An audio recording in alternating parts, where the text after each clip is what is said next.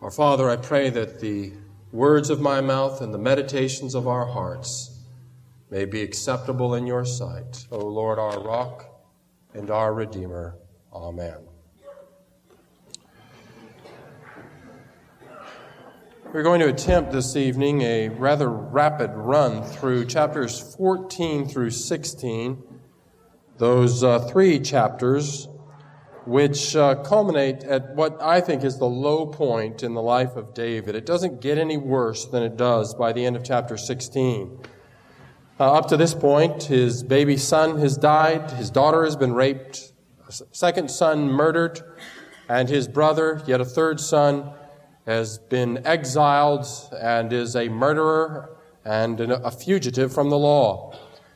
His first sin, David's first sin with Bathsheba, then led to the killing of Uriah, the rape of Amnon, the failure then to execute justice against Amnon, led to his murder by Absalom, and then his failure to follow through justly in the punishment of Absalom will lead to civil war breaking out in the nation, David being cursed by Shimei and Absalom on the roof of David's house with David's concubines. And yet there's even more with respect to David's failures that's evident in this passage. If you look at the last few verses of chapter 13, it says, Absalom fled and went to Talmai, the son of Ammihud, the king of Geshur. Now, who is that? Well, that happens to be the father of Absalom's mother, mentioned as such in chapter 3, verse 3 of 2 Samuel. Geshur is a Canaanite nation north of the Dead Sea and across the Jordan. And so Absalom, it turns out, is the son of one of David's foreign wives. And it's interesting that so much of the court intrigue that we find in the books of Samuel and King are directly related to the violation of the command to have one wife. Because of polygamy, because David fathers children through several different wives, the children of each wife tend to clan together and see themselves as distinct over against other brothers and sisters. And there are warrings, as it were, and factions within the family based upon bloodlines. And so his failure there leads to, at least in some degree, to this fratricide between Absalom and his brother. In addition, this wife is a foreign wife. She's a Canaanite. And it probably is no accident that Absalom shows no concern for David's religion, shows no concern for God's appointment of David as king of Israel, and doesn't seem to show much of a moral conscience at all. In verse 25, we have this description of Absalom of chapter 14. Now in all Israel was no one as handsome as Absalom, so highly praised from the sole of his foot to the crown of his head. There was no defect in him. You know, it's often said of David's family that they were good looking. It's said of David, it's said of Absalom, it's said of Tamar, it's said of the second Tamar, Absalom's daughter, all of them. They were beautiful people. They were handsome people. None is praised so highly as Absalom in this regard, but nothing is said about Absalom's character. What's highlighted is his looks, and his beauty is apparently only skin deep, because he manifests throughout this no concern for the things of God and no conscience about the things he does, as horrible as they are, again and again, devious and depraved as he is in his conduct, whether with David's concubines or in killing his brother or in lying and deceiving and rebelling against and launching a civil war against his own father. He's handsome, he's clever, he's personable, but David is facing a seemingly completely amoral opponent. And so let's look, beginning at verse 14, at the restoration of Absalom. Having committed this horrible sin and this This grief-stricken scene at the end of chapter 13 when the whole family, as it were, who has witnessed the killing of Amnon comes back to David weeping and mourning and crying, and yet David does virtually nothing but to see that justice is done. And so time passes, and it says in 14:1, Joab, the son of Zeruiah, perceived that the king's heart was inclined toward Absalom. Inclined toward is interpreted in various ways by the commentators. Some say it means against. Some say it's for. Some say it just really indicates that his mind was fixed upon. Maybe that's the best alternative. He's fixed upon. He's thinking about Absalom. He's preoccupied with the question of Absalom. And Joab, who is under a curse of David, is probably courting favor with the one who is now the heir to the throne. Now that Amnon, the firstborn, is dead, the next male heir will be Absalom. And Joab wants to get on Absalom's good side. And so Joab goes to work to reconcile Absalom, to return Absalom to favor in David's court. So in verses 2 and 3, he gets a wise woman from Tekoa. Tekoa is a city about 12 miles south of Jerusalem. He tells her to dress up like a mourner. She does. She goes to David and tells a story in verses 4 through 7 of a widow who had 2 sons who got in a fight, and one of them was killed, and the family is seeking to avenge the death of the one son, thereby killing her only other son and leaving her without any heirs at all. And so in verse 8, David hears the story, and he agrees that he will look into it. What he wants to do, having heard that this is a crime of passion, there's room for leniency in the handling of this. There isn't a mandate of capital punishment when it's been a crime of passion. The law distinguishes between these things. And so David promises to look into it in verse 8. In verse 9, that's not enough for her. She presses him further.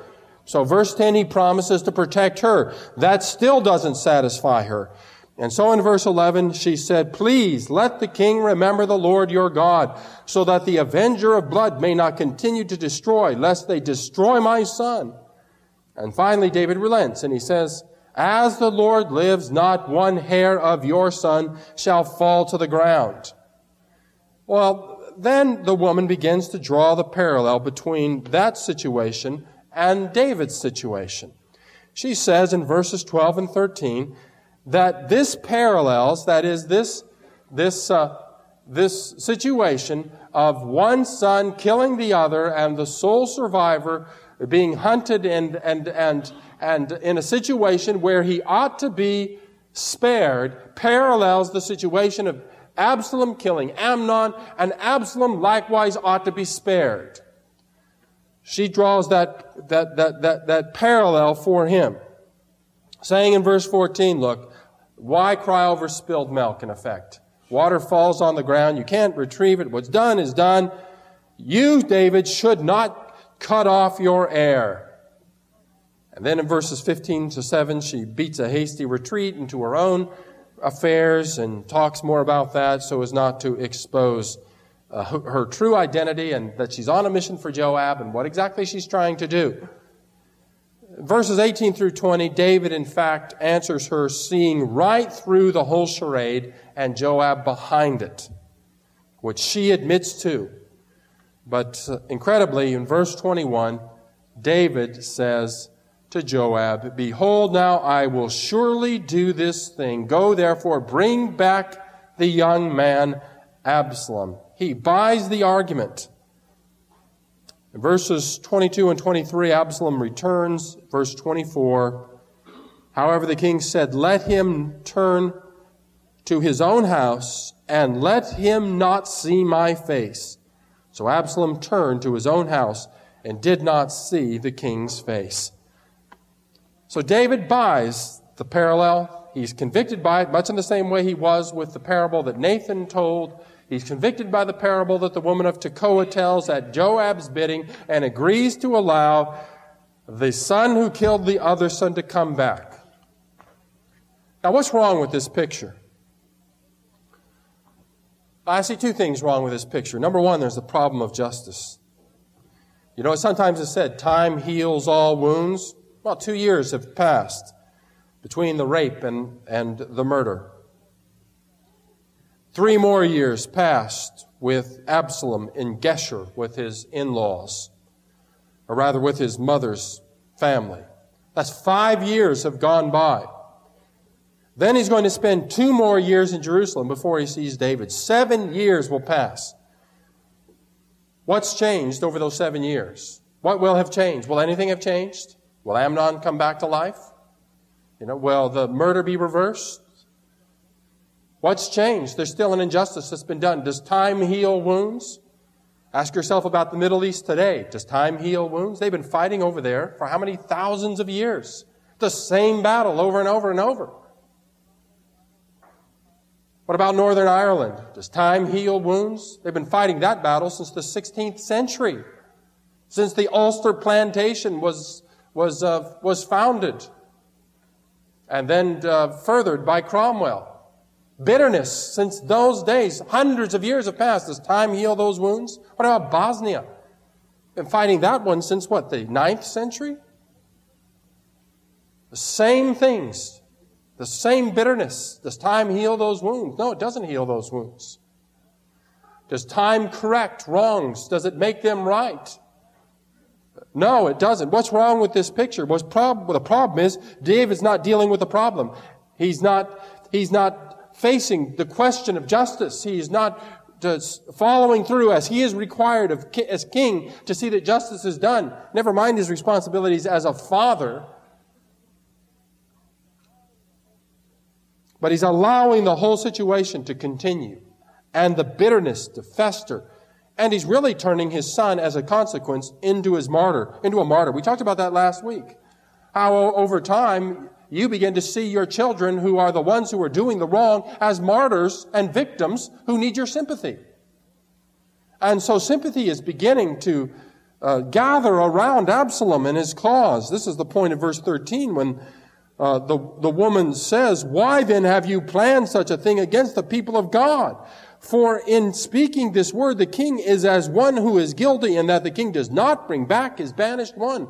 All the sympathy, you see, is now being directed toward Absalom. This poor one who David won't allow, who won't even see, who David kept banished for 2 years, and when he came back wouldn't even allow into his presence.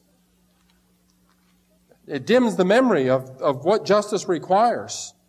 Moreover, the parallel in the parable is, of course, quite imperfect. In the parable, there was a premeditated crime. Rather, with Amnon, it was a premeditated crime. In the parable, it's a crime of passion. That's a whole different thing. The laws of Israel recognize a difference. It's one thing to lose your temper and strike out at somebody.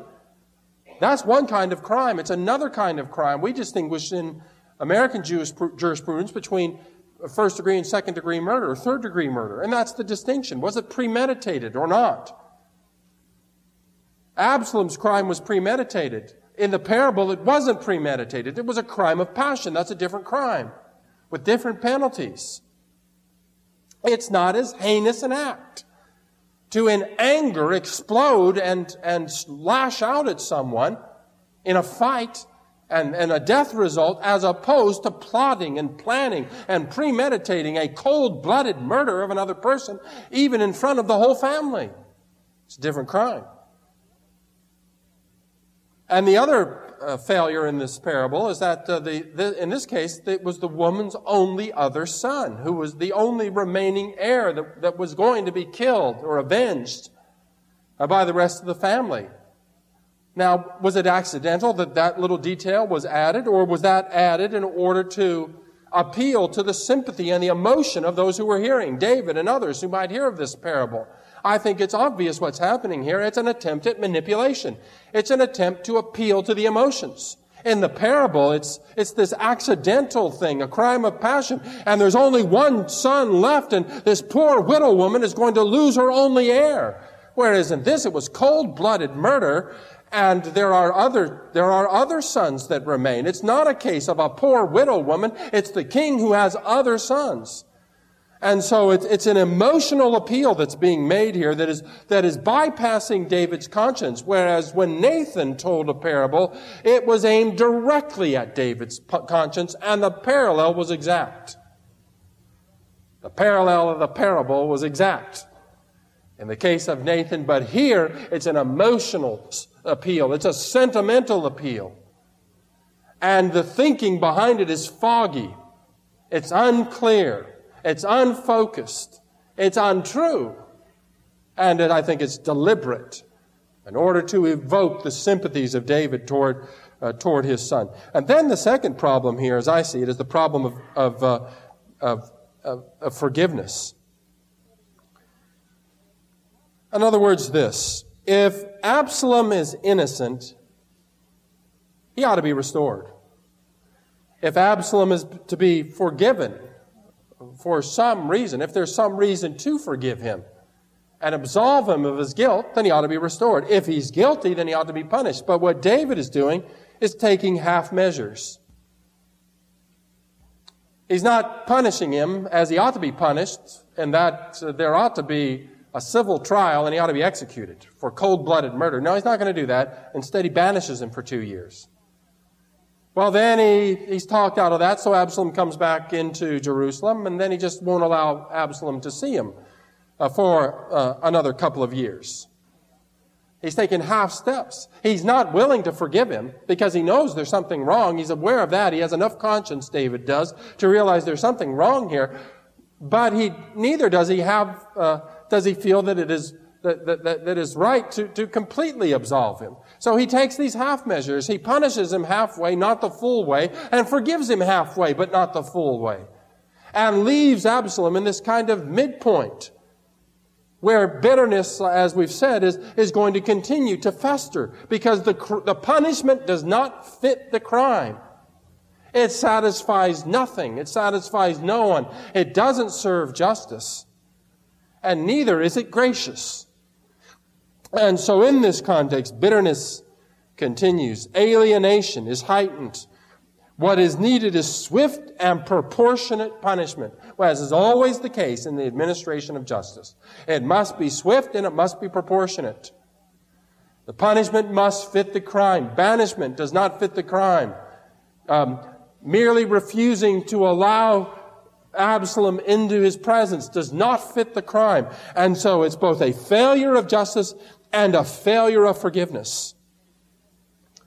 Then in verses 28 through 33, we read in 28 through 32 that after 2 years, Absalom's had enough of this. He is an insolent, rebellious individual. He burns Joab's fields because Joab won't answer his entreaties. And Joab comes to him and says, "What are you doing?" And Absalom says in verse 32, "Behold, I sent for you, saying, 'Come here, that I may send you to the king to say, why have I come from Geshur? It would be better for me still to be there. Now therefore, let me see the king's face. And if there is iniquity in me, let him put me to death,' knowing full well that his father will do no such thing." He demands that Joab go to the king and say, "Either see me or put me to death, but enough of this halfway house." So in verse 33, David acquiesces. So when Joab came to the king and told him, he called for Absalom.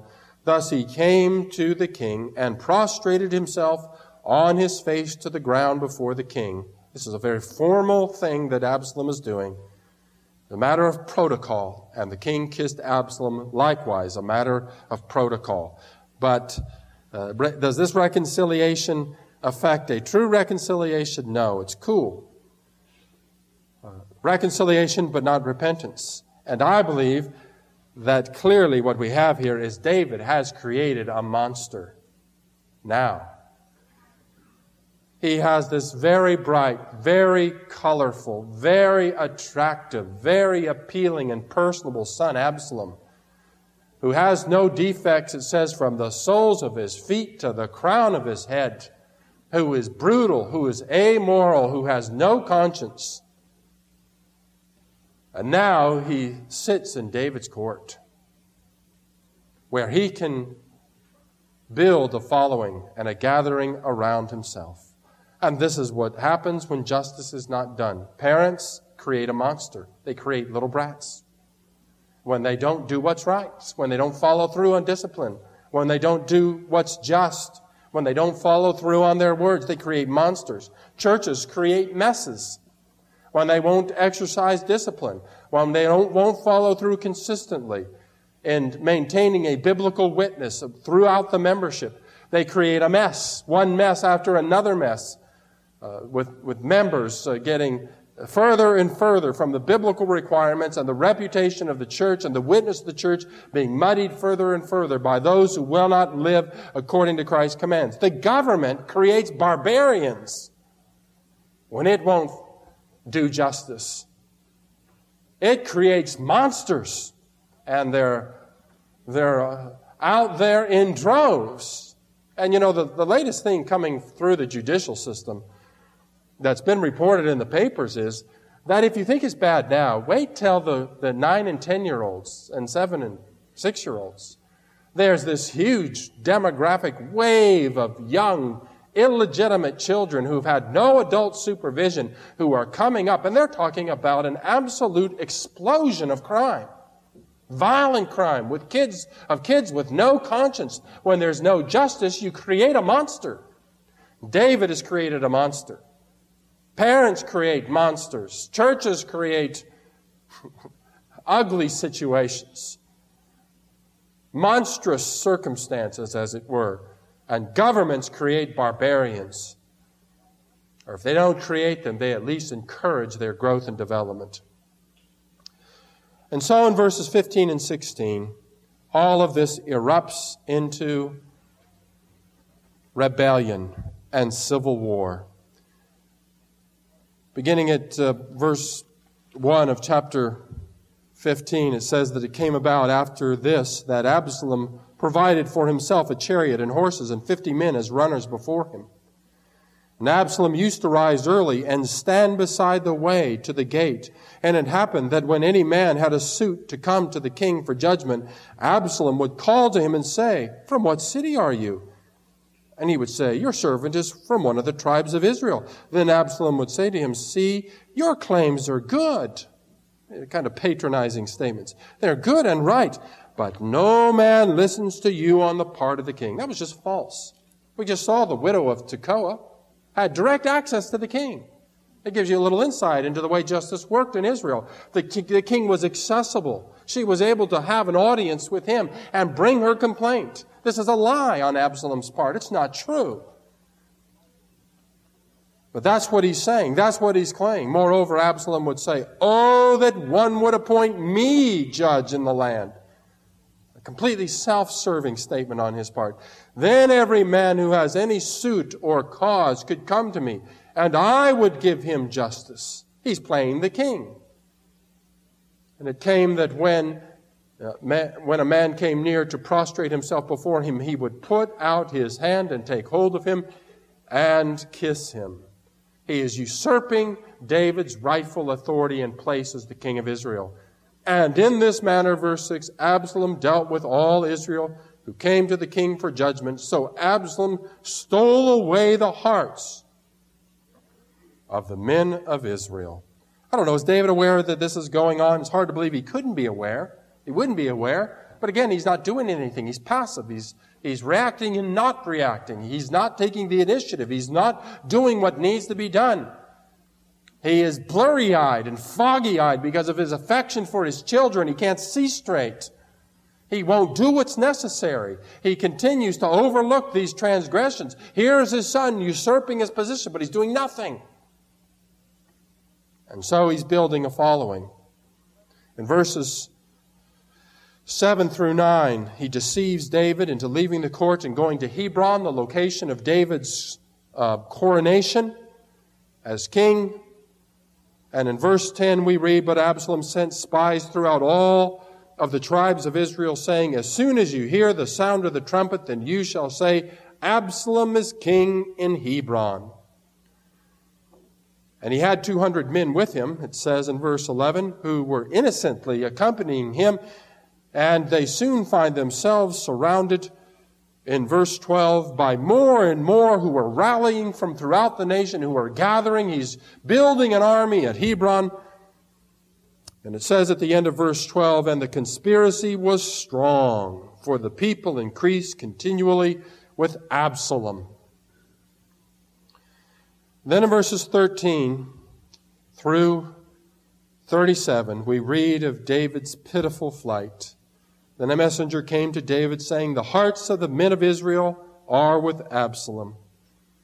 David said to all his servants who were with him at Jerusalem, "Arise and let us flee, for otherwise none of us shall escape from Absalom. Go in haste, lest he overtake us quickly and bring down calamity on us and strike the city with the edge of the sword." And so David flees. In verse 23, it says, "While all the country was weeping with a loud voice, all the people passed over. The king also passed over the brook Kidron. And all the people passed over toward the way of the wilderness." They leave the city, and into the wilderness they go.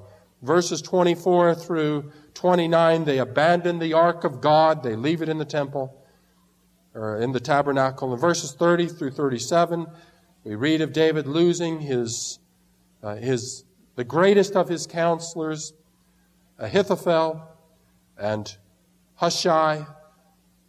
And so he's now deprived of those who gave him his best counsel. Chapter 16, verses 1 through 4. Ziba informs David that Mephibosheth, the crippled son of Saul, who David had befriended and cared for, had betrayed him now. Even Mephibosheth. Of course, it's a lie, but David doesn't know that at this point, just compounding his grief. In verses 5 through 14, he's cursed by Shimei. In verse 5, we read there, David came to Baharim, and behold, there came out from there a man of the family of the house of Saul, whose name was Shimei, son of Gera. He came out cursing continually as he came, and he threw stones at David and at all the servants of King David, and all the people and all the mighty men were at his right hand and at his left. And thus Shimei said when he cursed, get out, you man of bloodshed and worthless fellow. The Lord has returned upon you all the bloodshed of the house of Saul, in whose place you have reigned. And the Lord has given the kingdom into the hand of your son Absalom. And behold, you are taken in your own evil, for you are a man of bloodshed. And David has come to this. Abishai, the son of Zeruiah, said to the king, why should this dead dog curse my lord the king? Let me go over now and cut off his head. The king said, what have I to do with you, O sons of Zeruiah? If he curses, and if the Lord has told him, curse David, then who shall say, why have you so done? David showing a humility and a submission to the will of God, even in this. In verses 15 through 19, Absalom enters triumphantly, as it were, into Jerusalem. Verses 20 through 23, he then goes into the concubines of David at the advice of Ahithophel. And the point of doing this was that this marked a new dynasty. It was typical in Eastern civilizations that when one king succeeded another, that the king's concubines became a part of the household of the new king. So it says in verse 22, they pitched a tent for Absalom on the roof. And Absalom went into his father's concubines in the sight of all Israel. And it recalls chapter 12, verse 12, where God said, indeed, you did it secretly, but I will do this thing before all Israel and under the sun.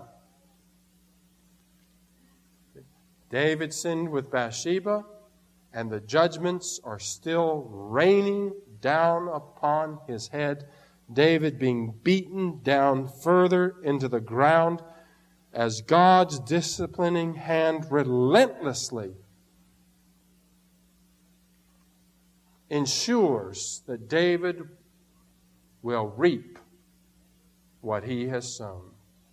Remembering that both are true, that we reap what we sow, but what we sow is also what God, through his judicial action, ensures that we will receive for what we have done contrary to his will. And the contrast throughout here, in spite of David's sin, is amazing. He shows concern for others throughout, for his foreign strong men who served him. In chapters 15, 19 through 23, we see that. He's praying in 15, 30, 31. The submission that we just saw with Shimei and in leaving the ark in Jerusalem. And Absalom throughout is this ruthless, despicable character. And why does all this come upon David?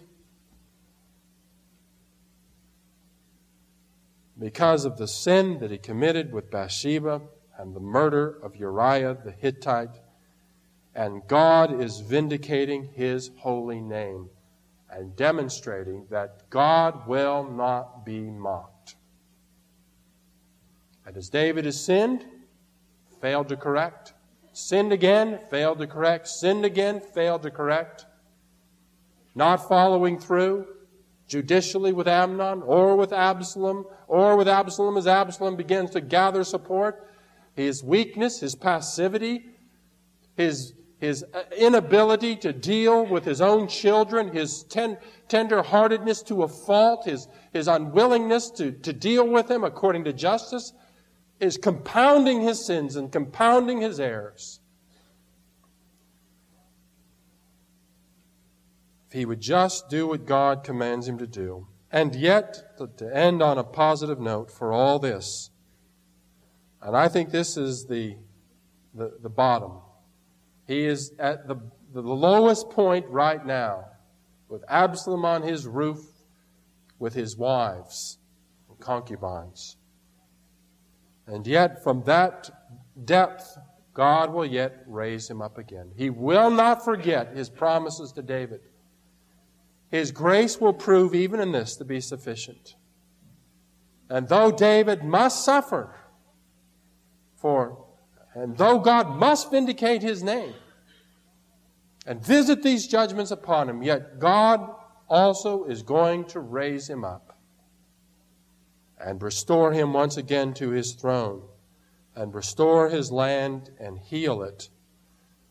And all of history will remember David as a great king. And when Christ Himself comes, He will come as who? The son of David. God's grace is sufficient, even for David, as we pray together. Oh Lord, we thank You that on our Lord Jesus Christ there is forgiveness for our sins.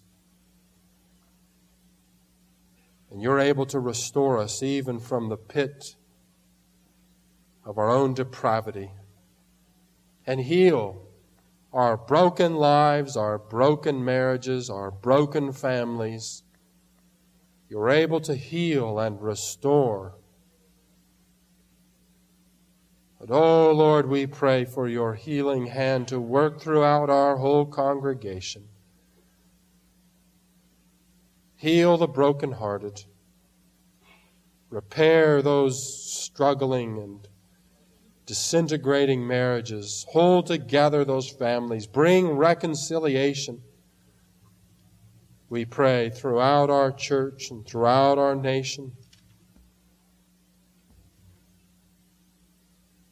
Oh, great Physician, heal Your people, we pray, in spite of our foolishness and rebellion against You. In Jesus' name we pray. Amen.